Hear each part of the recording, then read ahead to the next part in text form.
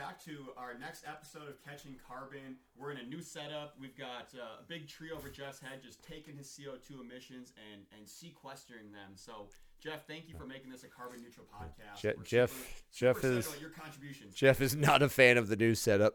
Jeff's doing his part. I don't know what is going on. I feel like we're in a hotel closet or something. We're but we're on air. we'll keep playing until we have a new sign. That's beautiful over there. Look at that.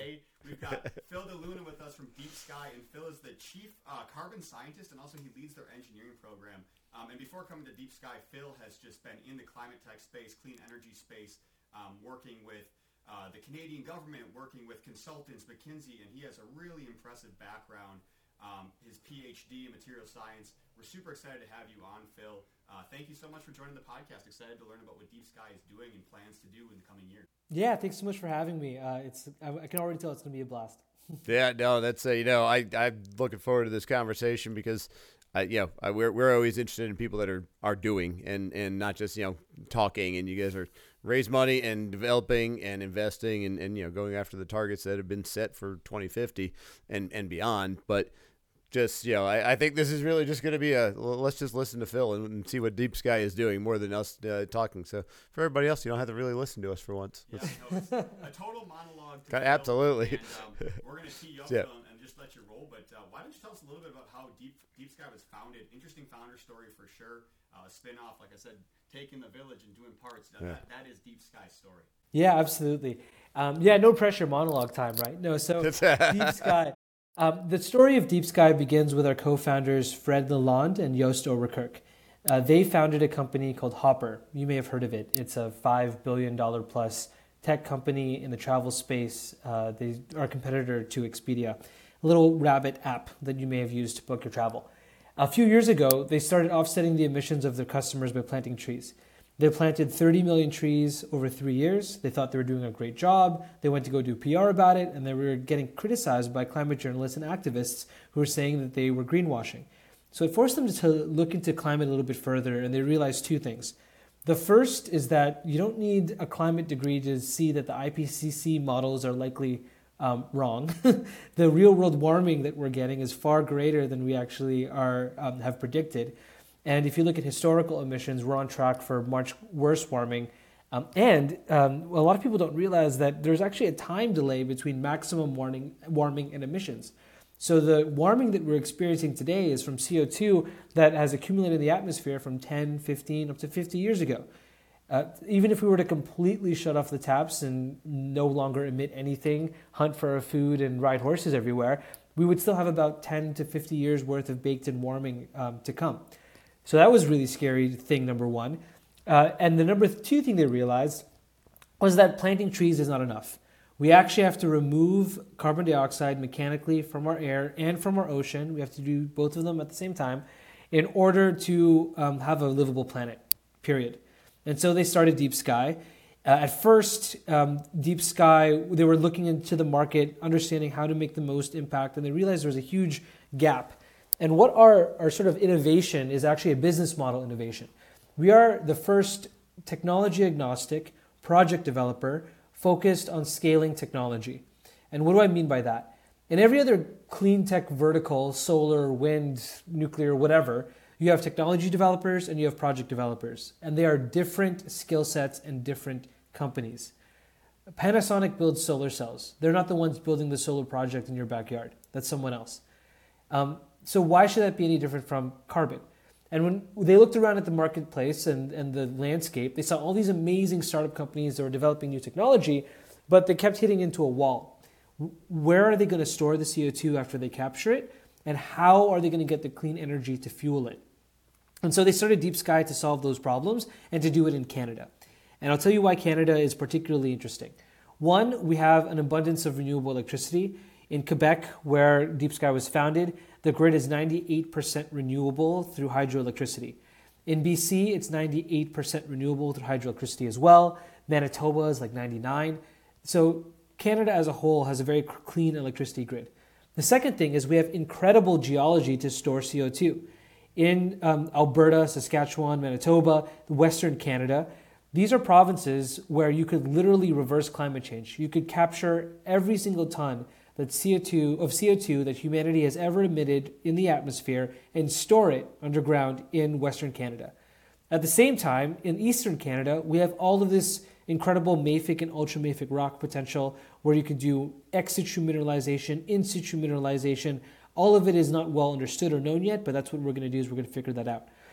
So our business model is very simple. We generate carbon credits and then we sell them to the voluntary carbon market. That's it. And the way we do that is, think of us like an oil and gas company in reverse, right? Oil and gas company extracts fossil fuels. They burn the fossil fuel to extract energy, and the CO2 goes in the atmosphere. We take CO2 out of the atmosphere.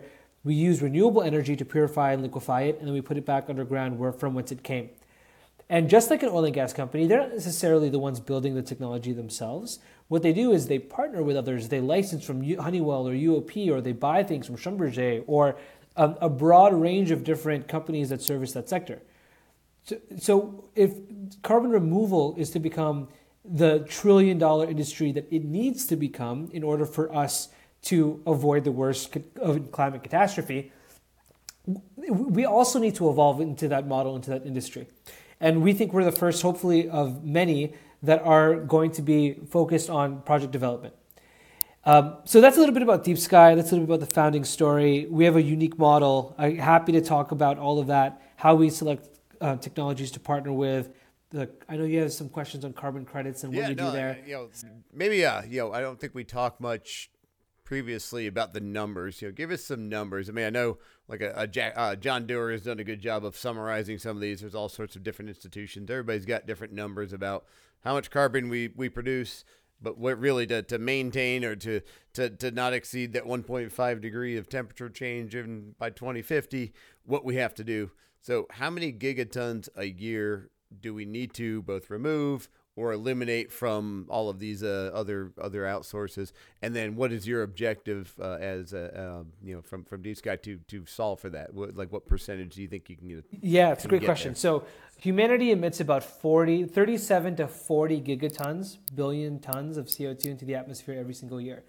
And to get to net zero, it's becoming increasingly clear that reductions are not enough because we keep failing and missing our reduction targets. And so we actually have to go net negative in order to make up for that balance. I have a 5-point plan to get to net zero, and I'll tell you what it is. I'll share it with your listeners now. Step 1 is to protect what we have. Stop tearing down the Amazon to make beef. Step 2 is renewables everywhere as quickly as possible. We're already on that way. Solar and wind are cheaper than many forms of electricity and fossil fuel generated electricity today, but we need more capital investment and deployment into that space. Step 3 is electrify everything. Once we have all those green electrons that we need or that we get from solar and wind and nuclear and everything else, we need to electrify our economy, that everything that can be electrified, heat pumps in homes, electric vehicles, etc. Step 4 is to decarbonize hard-to-abate sectors that are difficult or impossible to electrify: agriculture, steel production, cement, all of the things that we need for our quality of life that we're not going to go without as a species. We still need to find ways to produce those things. And we need to do so in a way that is low carbon or no carbon. And then finally, step 5 is capture carbon, both point source from all of the emissions for all the things that are hard to abate, and also directly from the air, in the sense of actually removing CO2 from our atmosphere and from our oceans. That's the step. Those are the steps, and the amount of effort and the amount of gigatons that we reduced are proportional to that. So we can, cover about half of our emission reductions by protecting what we have, and then about a third of it from electrifying everything and tackling hard-to-abate sectors, et cetera, et cetera, et cetera. As time goes on and we continue to miss our targets, the role of carbon removal continues to become more and more. So right now, the best estimates from McKinsey and the IEA and IPCC is that we need about a gigaton, a billion tons, 1 to 3 billion tons. So between 5 to 10% of worldwide yearly emissions today, we need that much amount of removals by 2030. I take the view, and I think a lot of DeepSky takes the view, that we're probably going to need far, far, far, far more than that, because of where we are as a society and how slowly we are in decarbonizing. And we also take the view that because of this temperature delay or this time delay between emission and temperature rise, and this baked-in pipeline warming, which you can look that up. The literature is starting to realize this as well as all of these tipping points and runaway effects that, unfortunately, the amount of CO2 that we need to remove from the perspective of getting back down to 320, 350 parts per million, by the end of this century, by 2100, we're talking about 800 billion tons. 800 billion tons. Which is insane. Total, wow. Well, and that is insane. And 800 gigatons, right? Yep. And we're talking about right now, at least technologies that we're familiar with, that DeepSky is working on, direct air capture, which I believe our audience is relatively familiar with by now. We've talked a lot about it, especially in the United States. But direct ocean capture, now that's something that's starting to get some buzz, generate some news, but it's probably fairly new to our audience, and we are in a unique position where Tomco, we're providing CO2 solutions, and one of those solutions is pH control through the use of CO2. We sequester CO2 into water. We make carbonic acid through Henry's law under pressure, and we're able to create a mild acid to help with pH control. Municipalities, desalination plants, we've done a lot of work, and it got my gears turning. I would imagine that at atmospheric pressures, the ocean is absorbing some sort of amount of CO2, and then it gets saturated. And what do you do with that? How does that natural process happen when it can take no more CO2? And to hear about this direct ocean capture technology got me really excited because we deal with this on the day-to-day. Yeah. Can you talk to us specifically about direct ocean technology, and also with direct air capture being kind of a challenge to scale? And we're talking about scale. Everything you're saying is, billions of tons of CO2. What are the obstacles to scaling direct ocean capture? Is it going to be easier? Is the path forward clearer than it is with direct air capture? Is it a both and? But we'd love to understand. Yeah, absolutely. So first, let me explain why we need direct ocean capture at all, right? Let's take it from first principles. Like, as you said, Henry's law. If there is a natural equilibrium between the air and the ocean in terms of the amount of CO2 or any gas mixture. If CO2 can dissolve in water and it can dissolve in air, which it does, then there's going to be a natural equilibrium and transfer between both. To put it even more simply, there's a reason that our coral reefs are dying and that we're seeing ocean acidification. And it's not because we're pouring acid into the ocean.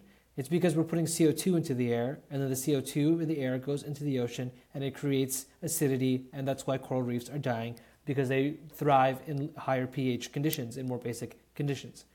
So if you want to reverse that, you have to remove CO2 from the ocean, right? So the topic of direct ocean capture is, let's say, for example, we only do direct air capture.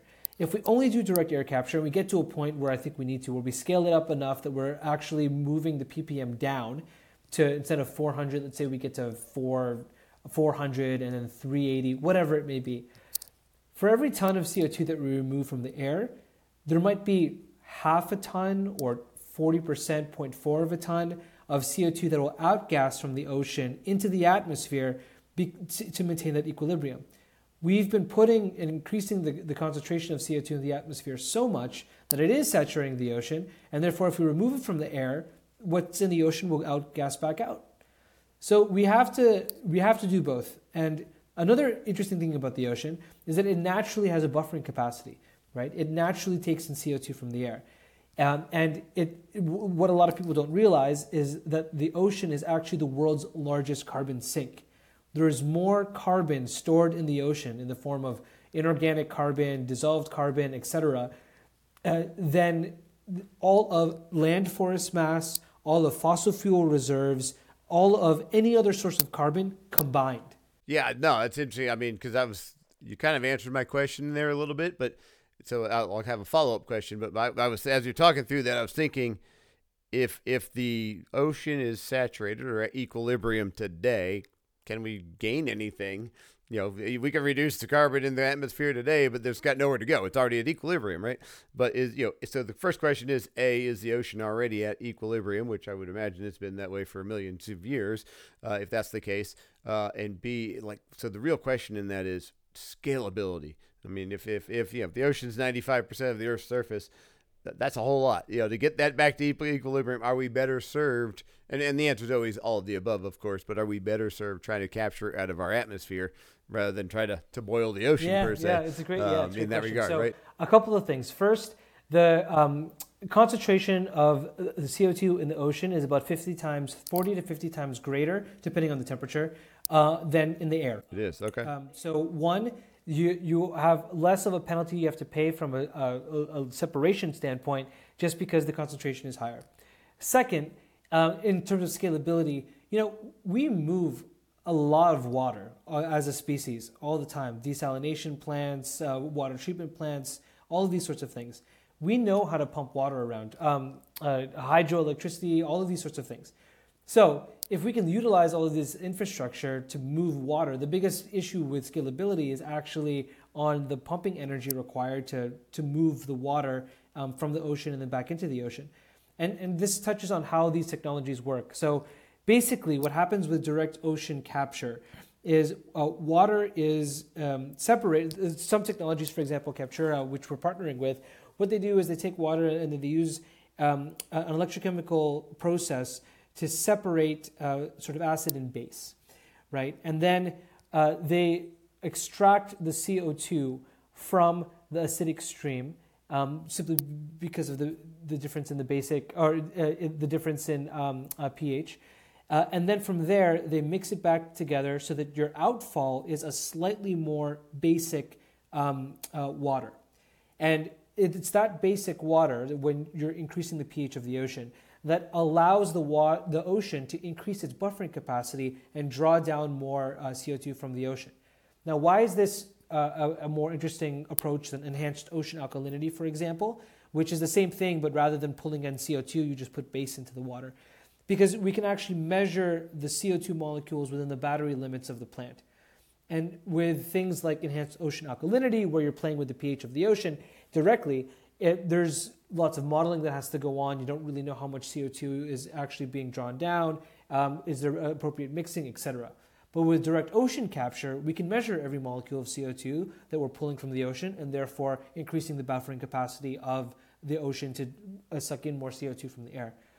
But yeah, to your point, the scalability is an issue, and of course it's something that we have to think about. But when we take a step back and it seems like a lot of water to move around.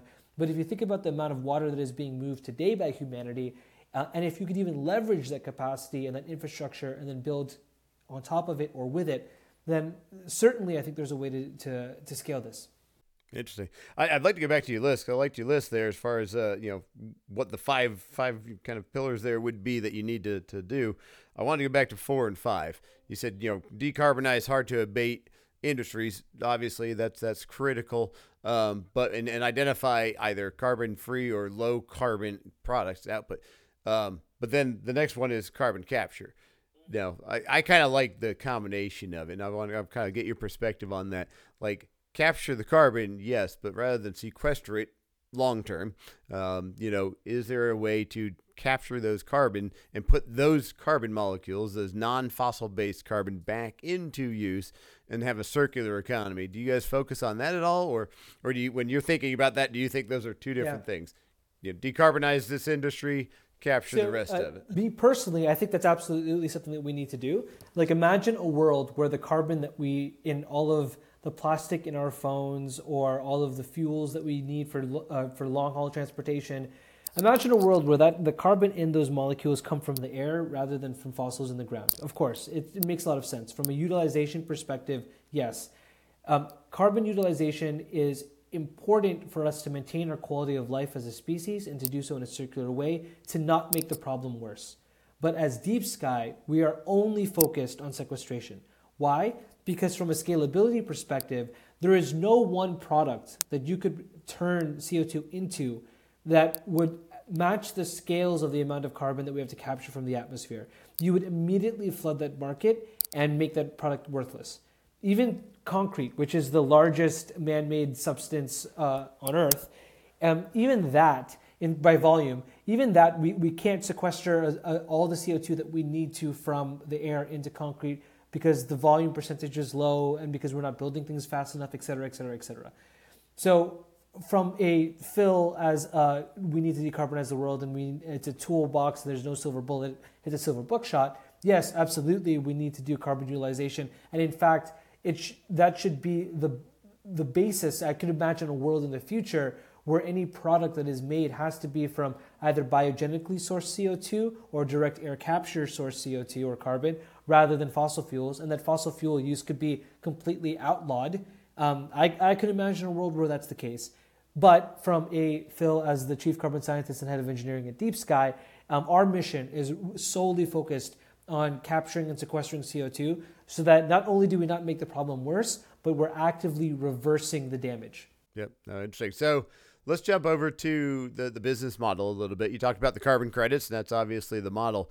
Who is purchasing these credits, and maybe give us a quick synopsis of the credit market. Because there's not really much of a credit market in the U.S., but I know European countries and Asian countries do have more of that. Kind of just give your synopsis of where you see this market. What is your ultimate business model in this regard, and kind of who's signing up for these projects? So when we talk about carbon markets, we have to differentiate between the voluntary carbon market and the compliance carbon market. I'll start with compliance first because it's not what we're selling into and it's easier to explain. It is exactly how it sounds. It's compliance because it's run by a government entity.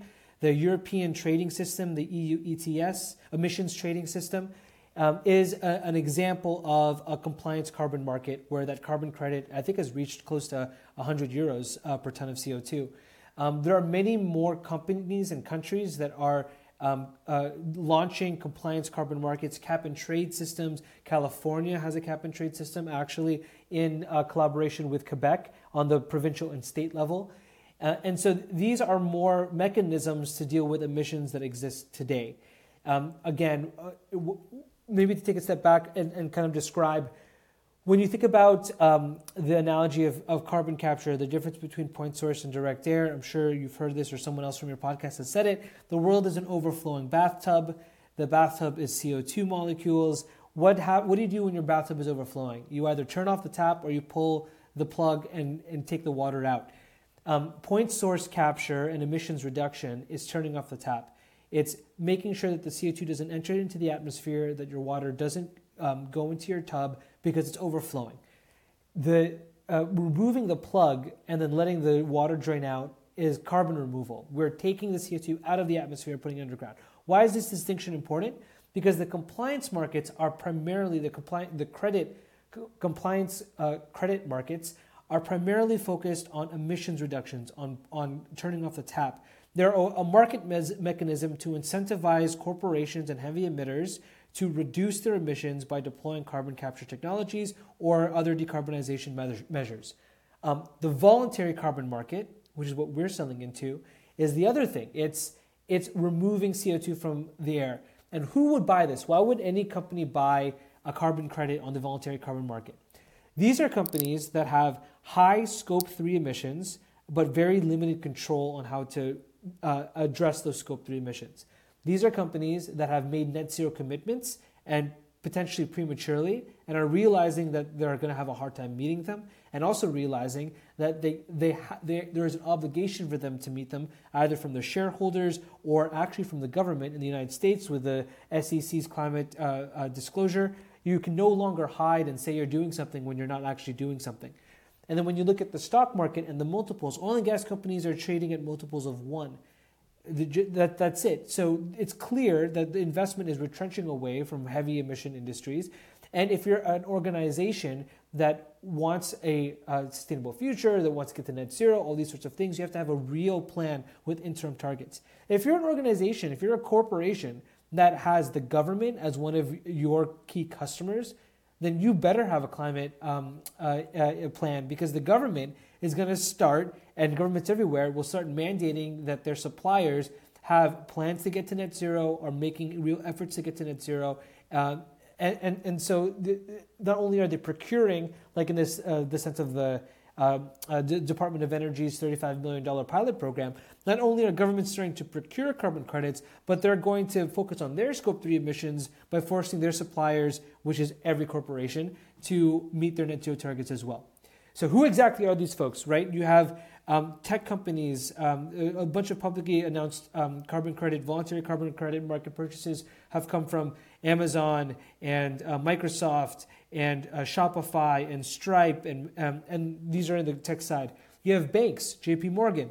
Why are they buying credits? because they're interested not only in it for addressing their Scope 3 emissions, which is primarily their portfolio companies that they have little control over, but they're also probably interested in resell. Banks are, Wait, banks aren't trying to save the world? I mean, they're going to make money? Maybe I shouldn't be too honest in my opinion of banks on the podcast, but really... I was about to say, in your opinion, are some of these companies and are banks buying up the credit market to be able to control that market yes. down the road? When Absolutely. When it's more than $100 or €100 because per the ton? supply and demand imbalance is... Hey, whatever. Somebody's funding it, that's fine. The thing is, the supply and demand imbalance in the carbon credit, in the voluntary carbon credit market right now is so wide that I actually anticipate, even though the costs are very high, as the costs go down because technology gets better and we deploy more, I actually think prices will either stay where they are or even increase in the short term because the supply-demand imbalance is so great. Yeah, I was actually that was my next question. What's the right price per ton for a carbon market? You said $100 a ton or €100 a ton right now is the market, but we've got in the U.S. we've got 45Q, which is paying $85 a ton to sequester. Where does it start to make sense? Where do you obviously it's going to be up and down in peaks and valleys for a decade, but where do you in your grand vision crystal ball see pricing going? So I'm going to give you multiple answers because the real answer is no one knows, but I'll tell you and I'll postulate a few things. The first, and I'll start with the darkest answer, which is the price doesn't matter because eventually things are going to get so bad that governments are going to pay for this one way or another, whether that's through taxes, whether that's through something else. The pressure is going to be ratcheted up on corporations and governments to act because there's going to be a horrible, horrible event, climate catastrophe, a loss of life, loss of economic tragedy that's going to force people to act. I hope that it doesn't get to that point, but eventually the price won't matter.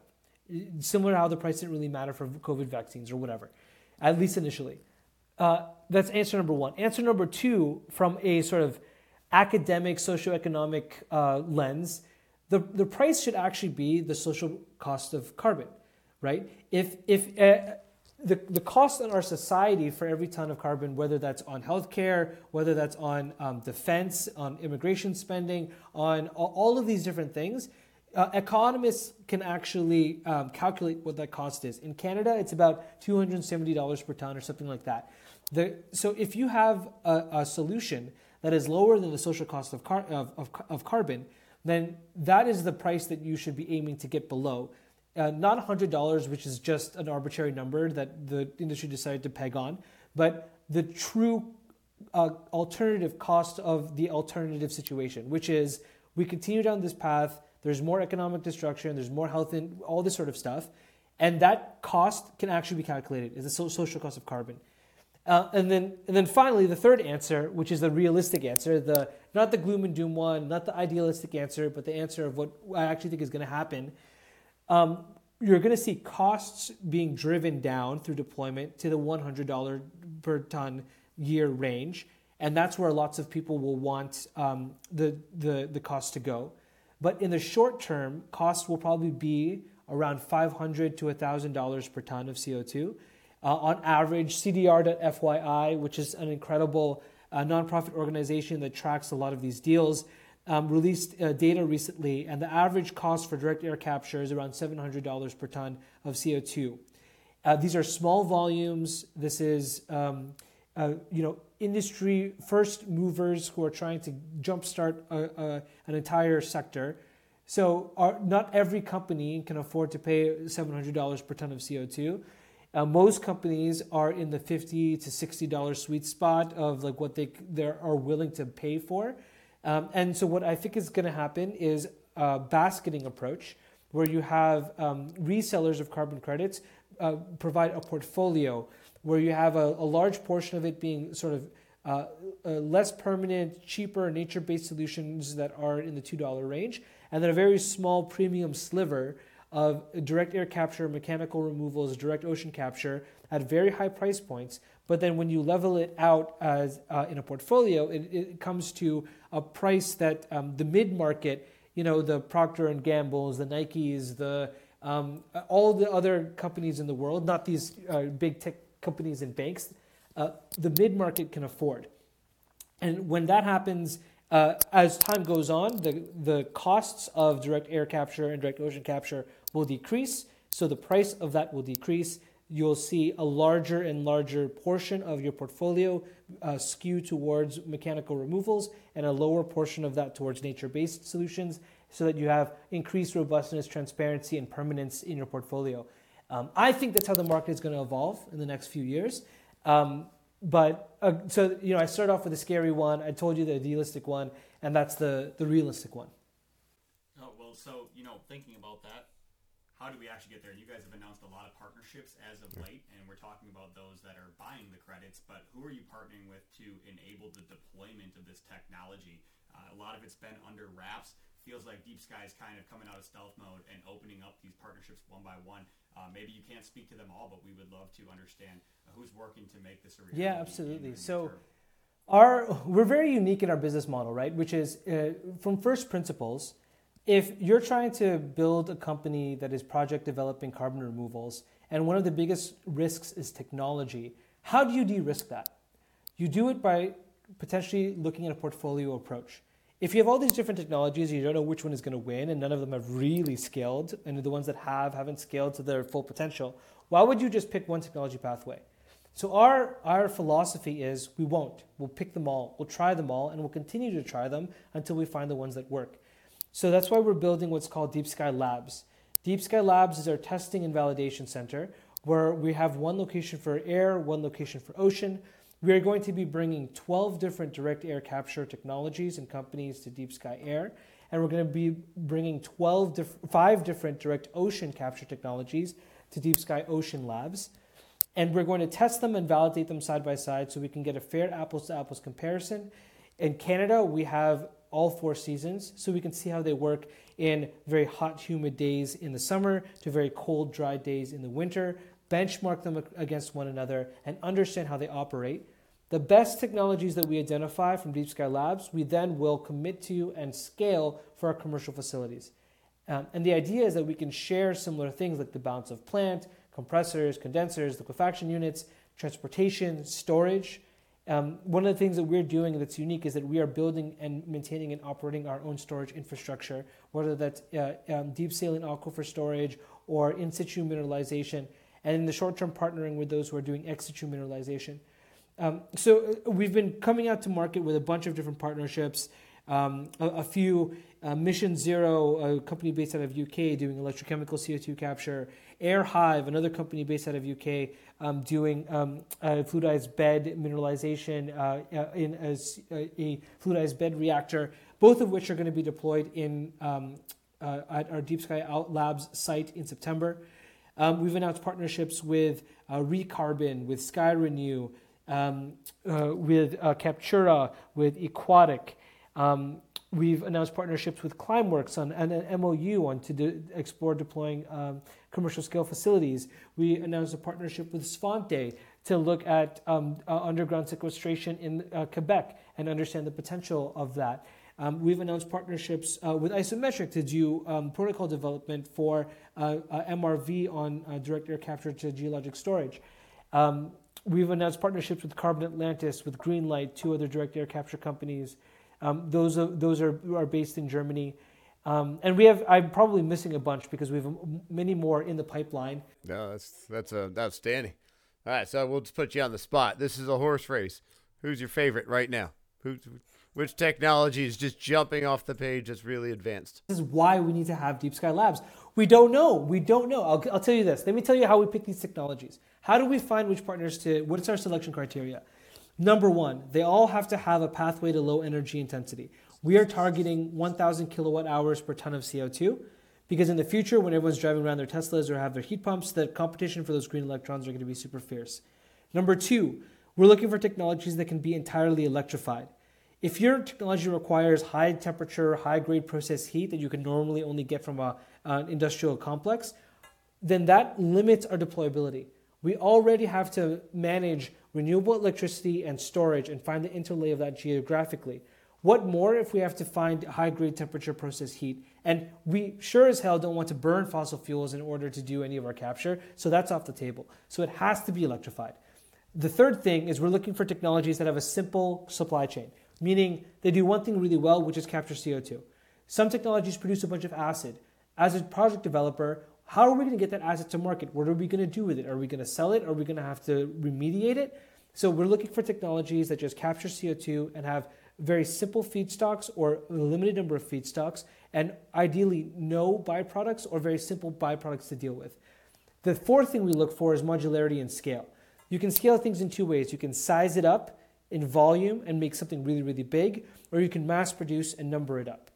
So we're looking for technologies that inherently allow itself to be sized up or can be mass produced and mass manufactured very quickly. And then the final thing, the fifth thing, which has nothing to do with the technology, is the team.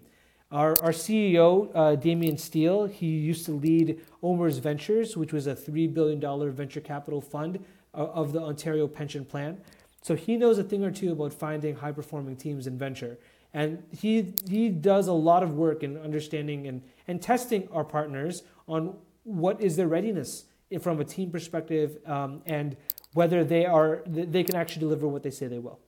17 technologies. Yeah, all being tested. That's crazy. This requires a lot of coordination. I would imagine it requires a lot of hands in the cookie jar from your team. So last question to wrap is, what is that timeline to validate these 17 to make your final criteria selection? Yeah, great question. So DeepSky Labs is going to be evergreen in the sense that, well, we have 17 technologies now. As soon as we know that one works or doesn't, we rip it out, we open the pad up, and then we put a new technology in because we think that the innovation technology curve is so steep. And we're talking to 1 to 2 different new companies every week. We've spoken to and assessed over 80 different direct air capture, direct ocean capture technologies to date. We visited about 20 of them in person. And so the innovation curve is continuing to grow. The timelines. We're starting operations in the fall of this year for DeepSky Labs. As soon as we have any sense that this thing can be project financed and is scalable, we are going to start deploying and raising in commercial facilities. At the same time, we're exploring with partners who are at a larger scale potential commercial deployments at the same time. Like told you about our MOU with Climeworks. So the answer is we're trying to do everything everywhere all at once. We're trying to build DeepSky Labs at the same time as we're identifying storage locations, leasing land, and getting offtake agreements with renewable developers and virtual PPAs and all of that kind of stuff. So for our commercial facilities. And as we continue to learn and build DeepSky Labs, there's so much project development work that needs to happen anyway for our commercial facilities, which we're doing at the exact same time. We hope that by the end of 26, the start of 27, we will start construction on our first commercial facilities, if not before then. And our grand vision is that we need hundreds, thousands of these things. So we want to start designing and building them like data centers, where you have a set basis design, you can plop them down directly on top of storage, drill a well, get it done, and in the long term, build a small modular reactor next to it so you can literally just deploy this everywhere. And the reason why we think the scales and the costs for direct air capture and removals will come down faster than point source capture is because you have the opportunity to do this and mass produce on one basis design. In point source, every single deployment is bespoke. Every flue stack is different. Every connection point is different. So you're doing so much design engineering for the first time, and it's not something that you can necessarily take and then put somewhere else right away. With direct air capture and direct ocean capture, we can do that, and we will do that. Oh, yeah. But I'll ask one last question because that's all fascinating. It's probably going to be a very impossible question to answer, but what's the runway here for financing? Well, on average, at scale, $750 a ton for DAC, but you're only getting $100 a ton. So you're upside down for quite some time on this while you're getting them to scale, testing all these technologies. This is a huge, huge, huge investment. I'm sure you have plenty of financing up front and going, but how long do you think this is going to take, and how much total investment do you really need in all of this to keep this thing going? So one of the things that makes this possible in Canada is the Carbon Capture Utilization and Storage Investment Tax Credit, the CCUS ITC, which is a 60% rebate on any capital expenditure on direct air capture. So we've taken a bit of a separate tone than the 45Q in the States, which is a production tax credit. And by being a CapEx upfront tax credit reimbursable, that really helps to build a project financing capital stack. So now instead of it costing $1 billion to build a plant, it's only going to cost $400 million. And then we're going to fill that up for the first few plants with non-dilutive funding, public-private partnerships. We might have to raise some venture equity and sell equity in order to raise that money. But then we're going to be looking at infrastructure investors. There